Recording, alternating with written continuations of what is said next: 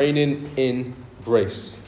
For the grace of God has appeared, we read earlier, bringing salvation for all people, training us to renounce ungodliness and worldly passions, and to live self-controlled, upright, and godly lives in the present age, waiting for our blessed hope, the appearing of the glory of our great God and Saviour, Jesus Christ, who gave himself for us to redeem us from all lawlessness, and to purify for himself a people for his own possession, who are zealous for good works.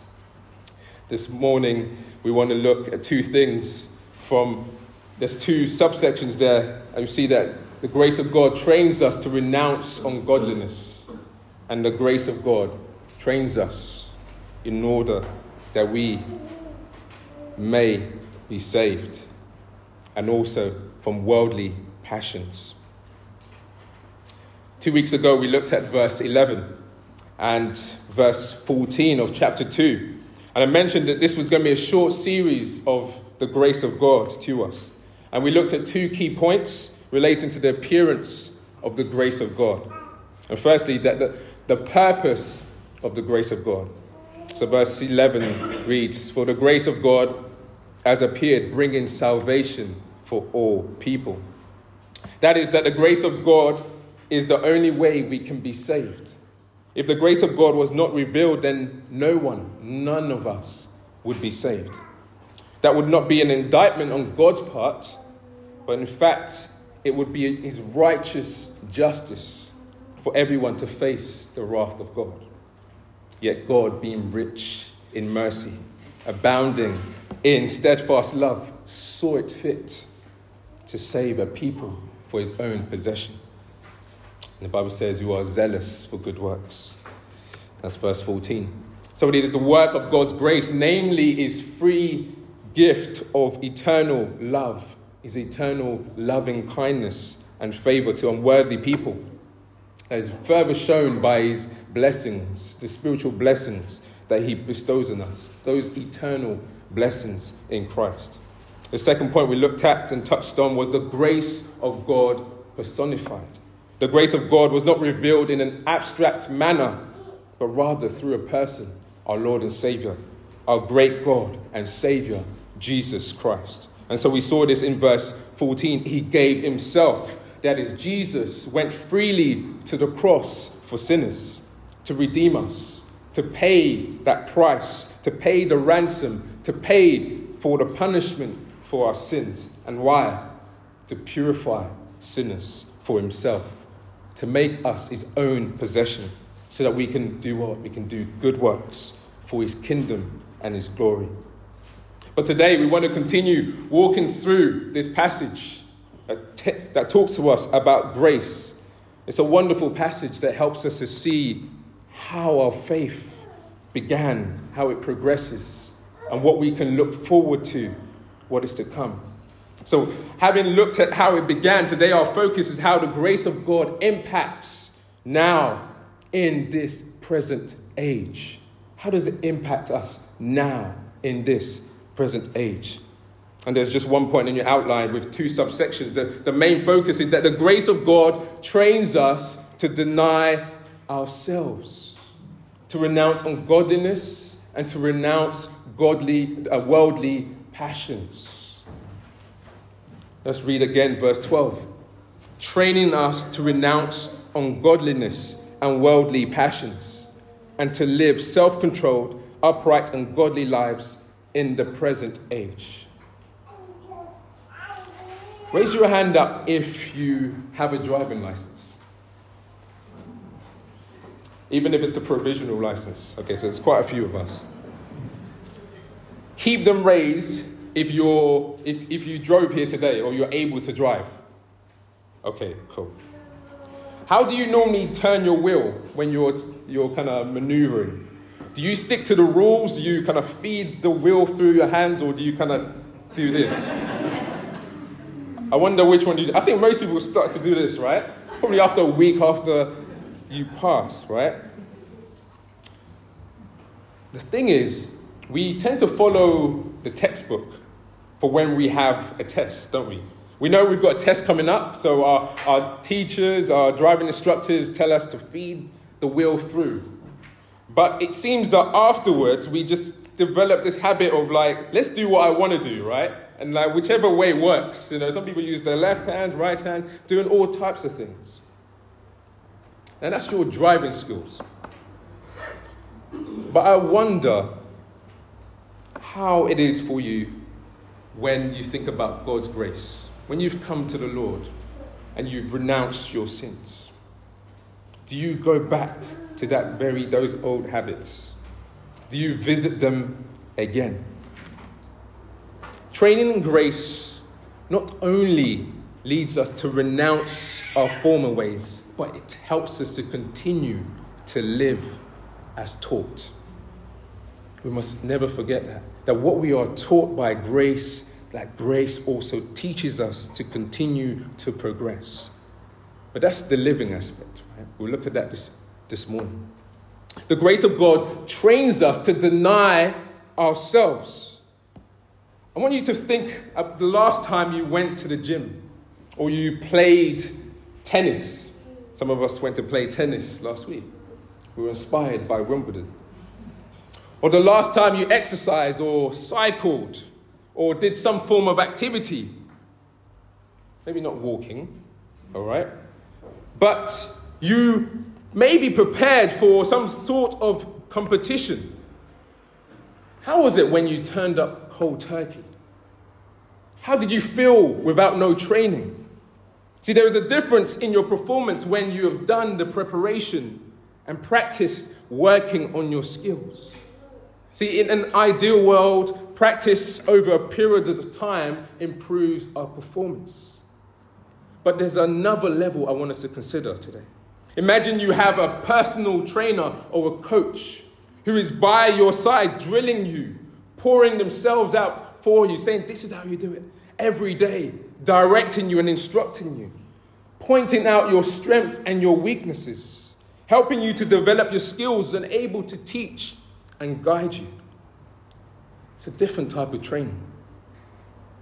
See, there are different types of training, but being trained by someone else who has the ability to teach, has walked the journey before, is a huge advantage. Likewise, godly training, which originates from God, continues to help us, continues to grace us, pours out grace upon grace. The grace of God is the trainer. The subject is us, the believer. See, having explained the grace of God, Paul in verse 12 is saying that the grace of God is training all true believers to renounce ungodliness and worldly passions. The grace of God is the incarnate God and Savior, Jesus Christ, who trains his redeemed people that are his possession. And so in verse 11, we see that Jesus Christ is our great Savior. But in verse 12, he's our ultimate teacher, our ultimate trainer. Verse 11 is a one-time event, a finished work of what Jesus has done on the cross. In his appearing, he brought salvation, justification, made us right with God. But verse 12 here is teaching us that we need training. We need to continue to be trained. We forget that we cannot defeat sin in our lives by willpower, don't we? There's no chance of that. We cannot defeat sin in our lives by our own strength. It is impossible. We have good days, but the Bible says even the young men do grow faint and weary, the Bible says. We also cannot defeat our sins by being passive or indifferent or ignorant. You only receive heavy blows and buffeted by the enemy. We need to be trained not on our own accord, but by the grace of God. It is the truth of Jesus that sets us free, not our feeble attempts to refrain from sin. How does the believer be trained? How does he train? How does Jesus train the believer? It is important to know that the training here is a sense of teaching, discipline, discipline, even chastising, to educate one to conform to divine truth, namely sound doctrine. It includes communication, instruction, teaching, correction, discipline, like I said earlier, reproof, discipleship. See, training most times involves an element of suffering. Just as top athletes put their bodies through intense and sometimes excruciating training, spiritual training involves death to self. The Lord's discipline has both positive and negative aspects, one could say. There are positive aspects which involves him communicating to us, instruction, direction, and teaching us. But there's also negative aspects where there's correction, there's needed discipline and reproof when we stray away from his purposes and his standard. Nevertheless, it is always reserved for those who are in Christ. Discipline, correction, communication, direction, and guidance reserved for those who are in Christ and following Christ. So whilst verse 11, Paul teaches us that salvation is offered for all people. Here in verse 12, it reveals that God only trains those who are truly his. We cannot begin to live self-controlled, upright, godly lives if we're not daily crucifying the flesh and refraining from worldly enticements. We need the grace of God to train us to deny self. Remember how chapter 2 started in verse 1. But as for you, teach what accords with sound doctrine. The primary way in which every Christian is trained is through sound doctrine, sound instruction. We cannot outgrow the gospel of our Lord and Savior, Jesus Christ. When we forsake sound doctrine, we are not equipped to fight the fight of faith. We don't enter into the boxing ring without our boxing gloves. Likewise, we desperately need the grace of God in order to fight self. We must be armed with the gospel. Have you enrolled in God's school of grace, where the Lord teaches? What is the grace of God? What does it train us to do?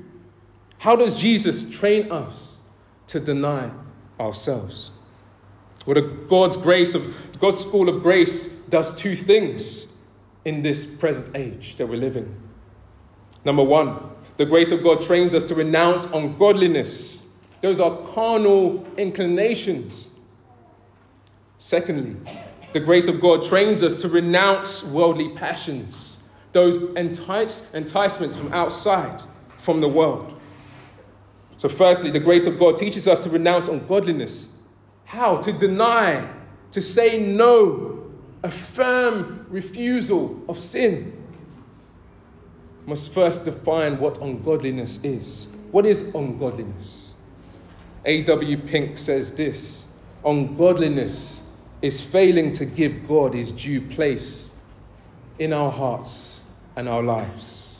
Ungodliness is failing to give God his due place in our lives, in our hearts and our lives. Essentially, it's living without regard for God. Prayerlessness, not talking to God, not communicating with God, our Creator, is disregarding God. Planning for tomorrow with regard for God, as James talks about, is ungodliness. This may include our work opportunities, future marriage, people we want to be married to in the future. When we don't bring God into the situation, it's a disregard for him as God. It's ungodliness. Not reading our Bibles is ungodliness. When we don't read our Bible, especially with the view to know God, we have no regard for his word, for his truth, how he has revealed himself to us and instructs us in godliness. We can go on further. Not studying the word is ungodliness. Sometimes we read the word just for breath, just for to get a handle of things, but we don't study. Take time to comb through God's word. If we read it only for devotion and breath, attaining knowledge only, but do not study God's word to be an approved worker. It's on godliness also. When we know what God's word says and we refuse to obey it, that too is ungodliness. You can read and study it, but if you're not obeying God's word, that is ungodliness. We often assume that the emphasis on the grace of God leads to further sinning.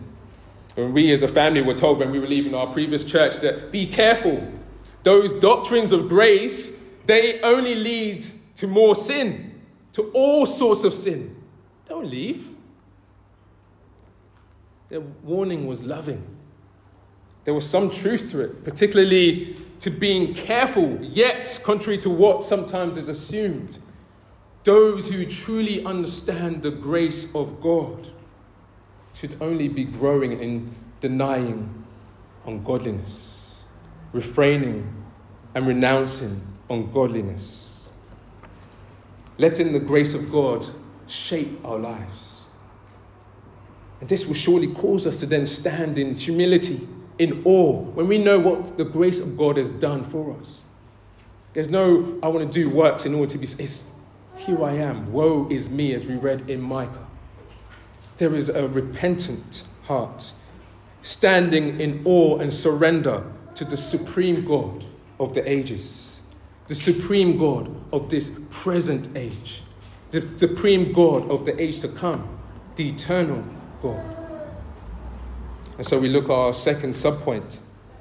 The grace of God trains us to renounce worldly passions.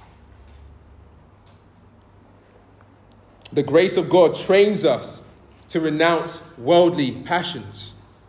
Paul says in verse 11 to 12, for the grace of God has appeared, bringing salvation for all people, training us to renounce ungodliness and worldly passions. What are these worldly passions? The world system. Anything that opposes God, that opposes who God is, his plan, his purposes, what he has ordained. The world system. Whilst ungodliness is disregard for God, worldly passions are things which oppose God. The very things that try to oppose God. How? I don't know. And so we should be familiar with 1 John 2:15 to 17. Do not love the world or the things in the world. If anyone loves the world, the love of the Father is not in him. For all that is in the world, the desires of the flesh, the desires of the eyes, the pride of life, is not from the Father, but is from the world. So enjoying worldly passions is reveling in the things of the world. Number one, the desires of the flesh. These are the lust of the flesh.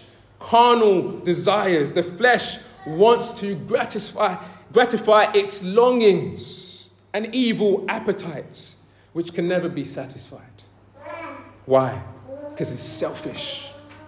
Selfish. Just wants what it wants, nothing else. It only causes destruction. You can never satisfy the flesh because you were never made to find satisfaction in yourself alone. You and I were never made to find satisfaction in ourselves other than the true and living God, the one who made us. See, desires don't always start off sinful. For example, you could be hungry and you have every intention, right, to just, you start the day well, but you grow hungry because you haven't eaten, and all of a sudden you're now arguing with people because you're irritated. You're hangry, as they say. Food does that to us. The desire for food is the right response to hunger. But like Esau, we saw he gave away his birthright, even in his hunger. Hunger can make you act a fool. It can make us act up. It can make people steal. It can make people envy. Number 2, the desires of the eyes. These are the lust of the eyes. Whatever we place more value in, whatever we place eye service to more than God, we seek more than God. That's the desires of the eyes. These are desires to find more beauty, to find more value in worldly things other than our Maker. Is there anything that you desire more than God today? Things that you wake up thinking about more than God. Number 3, the pride of life. These are anything of this world that makes us prideful, insolent, arrogant, and boastful. This is the desire to be God himself. That is to be God over our own lives, God over others. A desire to rule by exalting ourselves above God's power and wisdom. We're not often content to live and abide under the shadow of the Almighty. We want to live as God himself. The reality is nothing is outside the control of the Almighty and all-knowing God. And so from the Garden of Eden, humanity has faced these temptations. Adam and Eve fell into Satan's worldly trap because of these desires. The desires of the flesh, desires of the eyes, and the pride of life. And so to this day, we are tempted in these 3 specific areas. Desires of the flesh, which are sexual immorality, impurity, sensuality, idolatry, sorcery, enmity, strife, jealousy, anger, fits of anger, rivalries, dissensions, divisions, envy, drunkenness, orgies, and like these, the Bible says. Things like these. The desires of the eyes, we constantly want and desire shiny things, new things. We have clothes in the cupboards, but we want more. We want more. The Prime sales comes up, 2 days. And I was thinking to myself, what should I get? I didn't need anything, but the sale is out. It's time to save 50%. We want more. The pride of life, the very sin that caused Satan to come under the judgment of God. Pride, we know, comes before fall. God brings down the proud and lifts the humble, the Bible says. Pride is the desire to displace God as God. We try to displace God for who he is. When we desire to lord it over others, when we refuse to apologize when we are wrong. It is what happens when we are puffed up with knowledge. Pride ruins relationships in our churches, in families, on a national level. We see Boris and those involved in the Partygate refusing to apologize, dishing out commands, yet they were living contrary. That's pride. There is much training, brothers and sisters. The number of years we have been born again is not a measure of the training that we've received. Summer is here, and for some of us, it's time to hit the gym. Some people enjoy going to the gym. I'm not that type of person, personally. But winter is coming when it will not be so easy to maintain that gym attendance. Why? It's not so easy when it's cold out there. The stamina, the dedication is not the same. Comfort eating sets in. Hot meals, hot chocolate, and the like.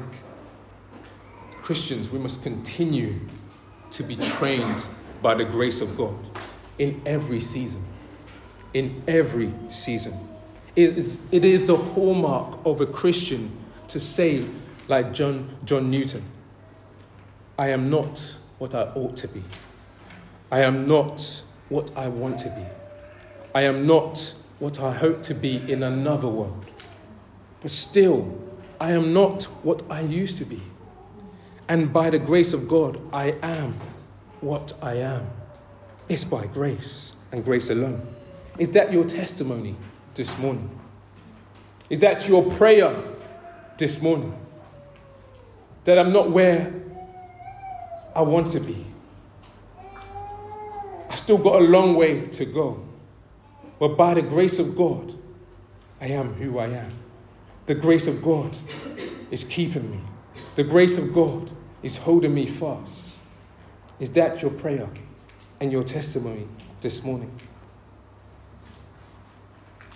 That's our sinful self. When we face these temptations, the pride of life, the lust of the flesh, the lust of the eyes. But see how the better Adam, our Lord and Savior Jesus Christ, responded to Satan when he faced temptation himself. After fasting 40 days and 40 nights, we read in Matthew 4, 3-11. These three things again. The desires of the flesh. Jesus was presented with the opportunity to show forth his power and turn the stones lying there on the way into bread. Whilst he had the power to do this, he chose God's will, which required Jesus to depend on the Holy Spirit, who led him, as we know, into the wilderness. So Jesus responds to the devil with, "It is written, man shall not live by bread alone, but by every word that comes from the mouth of God." He responds with those words. To the desires of the eyes. Again, the devil took him to the holy city and set him on the top of the temple and asked him to throw yourself down. Would he not cause you to be saved? Be arrogant. You know the angels will come to help you. You won't be hurt. Jesus responds in verse 7, "It is written, you shall not put the Lord your God to the test." To the pride of life. Again, the devil took him to the peak of the huge mountain and showed Jesus the array, the beauty of the city, the kingdoms and the glory. "You want this?" he asked him. "You should have this. All these I will give to you if you fall down, bow down and worship me." That is the devil saying, you don't need to suffer. Why do you need to suffer on the cross? Forget those people. You can avoid that. You have power, the title, the glory already. Just worship me. But Jesus did not entertain such foolishness. He brought out the sword of the Spirit again and said, "Be gone, Satan. For it is written, you shall worship the Lord your God, and him only shall you serve." See, brothers and sisters, we overcome ungodliness and worldly passions by Jesus making purification for our sins. His continual cleansing is by his word.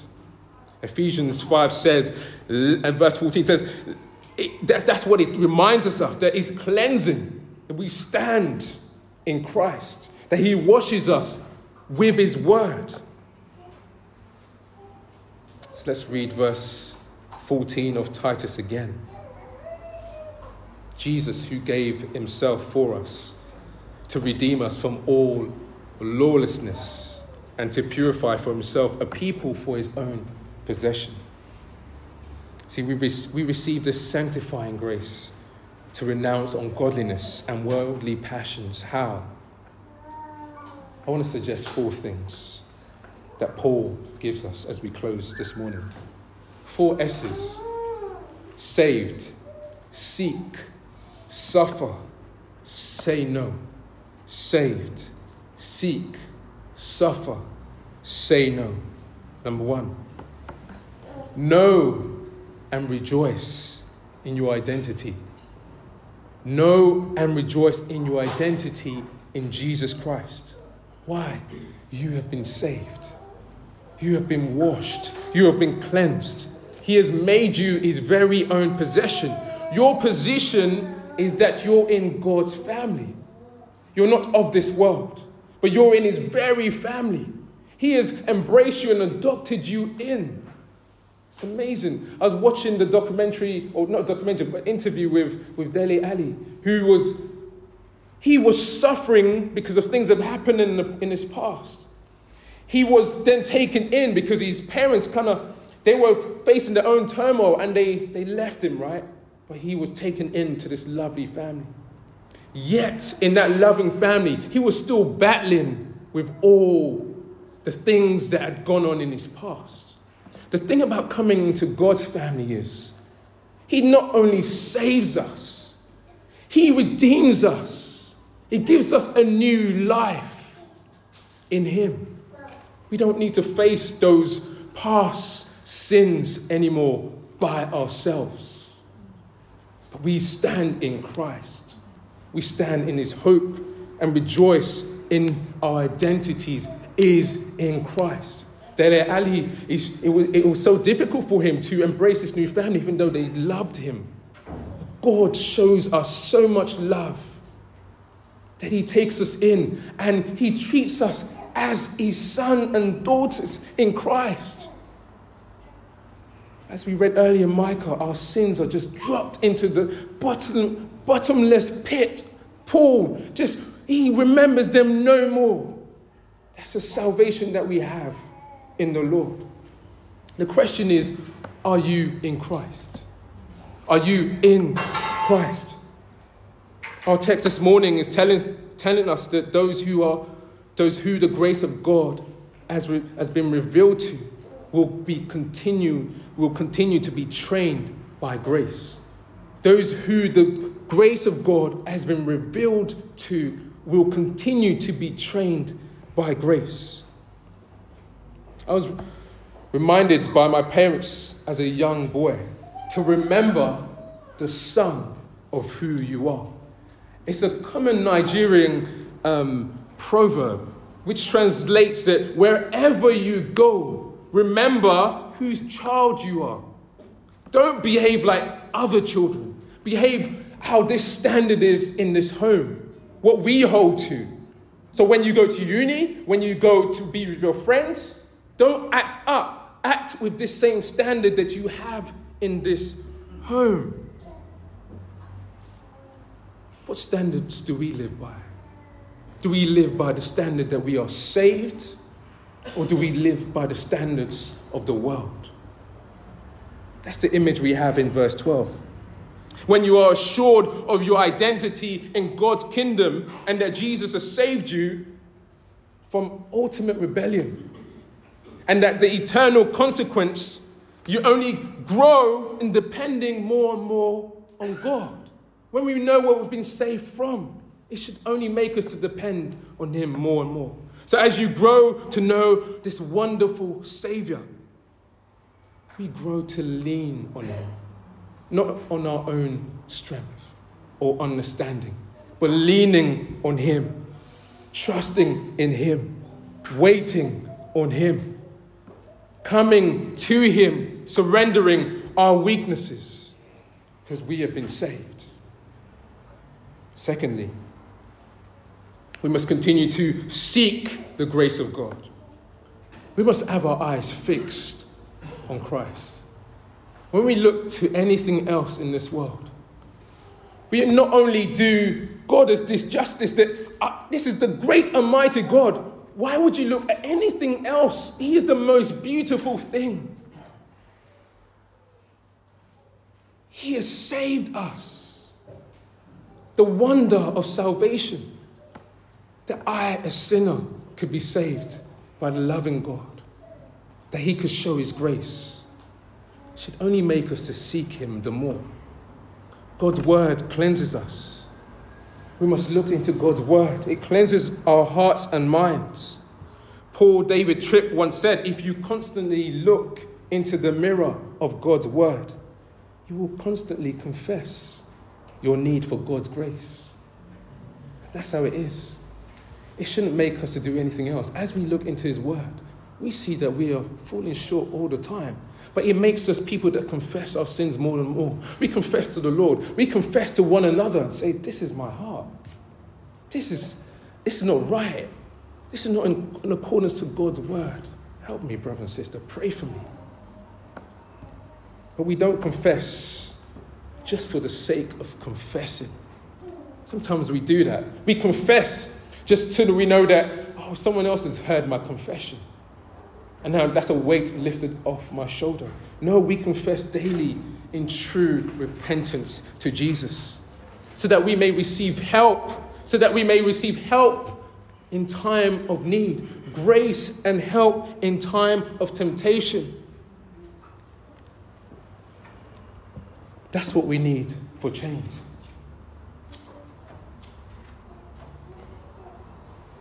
Thirdly, we must suffer the loss. We must suffer the loss of pleasure, the loss of wealth, the loss of fame, the loss of sometimes losing face to others. When we don't follow worldly passions, when we don't do as our colleagues and friends are doing, we lose face sometimes. Why are you not joining us in this? You're standing over there. Come here. When you take that stance, that's not what I've been called to. I've been saved from that. Sometimes we lose face. The Bible says, but count it all loss for the surpassing worth of knowing Jesus. Present your bodies as a living sacrifice, holy, acceptable unto God. That's our reasonable and perfect worship. To present our bodies as a living sacrifice. Jesus has sacrificed his life for us. Why would we not lay down our lives for him? Don't think too much of the worldly pleasures you will miss out on. Don't think too much of those sins. Suffer the loss that you may gain Christ. Philippians 3:8 says, indeed, I count everything as lost, Paul says, because of the surpassing worth of knowing Christ Jesus my Lord. For his sake I have suffered the loss of all things and count them as rubbish, as dung, he says. That's the original word. It's dung. Those worldly ways, worldly passions, ungodliness, as dung. It's lost in order that I may gain Christ. Finally, we say no to sin. We say no to sin every time we face those temptations to respond to others as they've cursed me. Let me give them something. We say no. Every time we're faced with those pictures on the internet, we say no. We stand firm. We starve the flesh of what it wants. But then we feed our spirit. We feed our spirit and we walk in the Spirit. How do we walk in the Spirit? We pray for the Lord to give us the thirst and hunger for righteousness. That we would walk in the ways of God. That we would walk hand in hand. We say no to sin as a community. We have brothers and sisters in Christ praying for us. We are accountable to one another. And so we walk this journey together, not on our own accord, but with each other in Christ. See, pray for a thirst and hunger for righteousness. Only then will we be satisfied. It is a battle to say no to sin. We know it. You and I know it. You only have to be a Christian one day to know the struggle to say no to sin. But in John 14, Jesus promises his disciples that he will send a helper. He will send a helper, his own Spirit, to teach us the Christ teachings.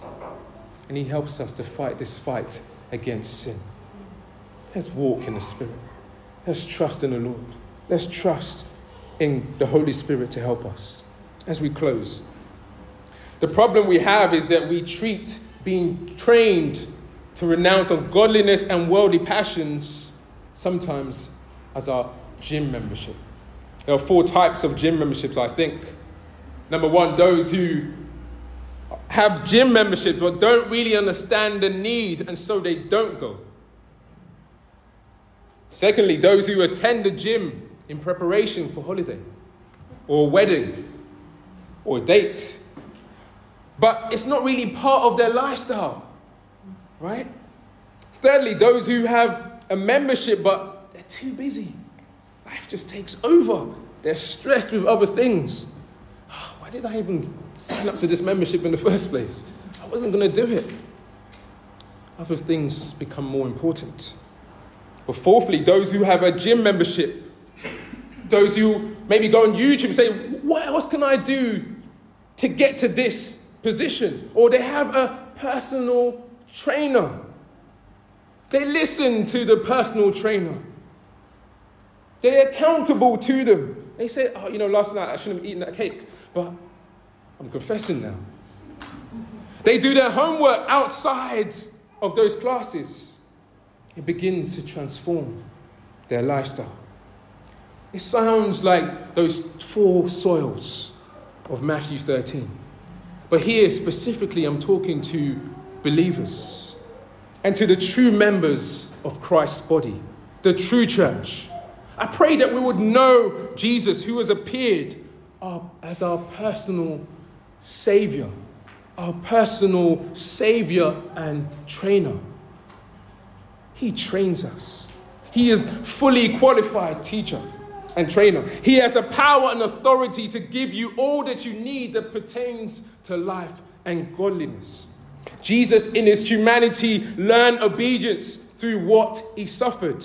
Hebrews 5:8. And thus, he can teach us to be obedient to his word.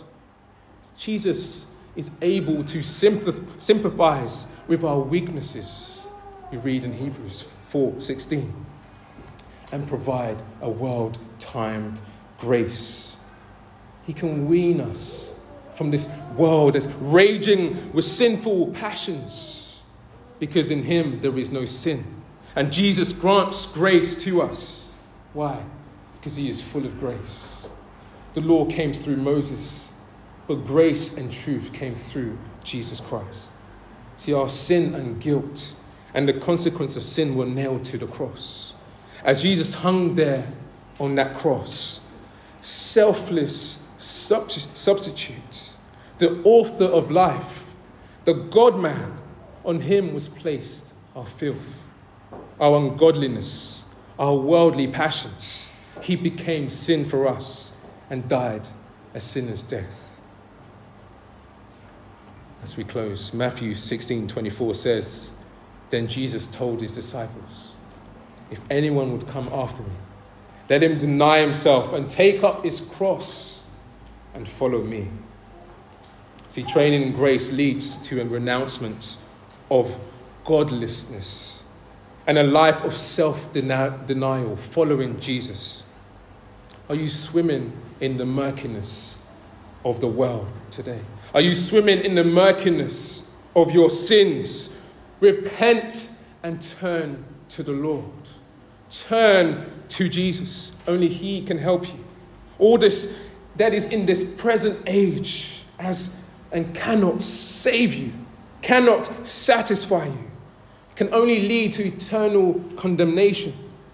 No more your old self. You have been made a new creation in Christ. Be that new person in Christ. For the grace of God has appeared, bringing salvation for all people, training us to renounce ungodliness and worldly passions. Amen.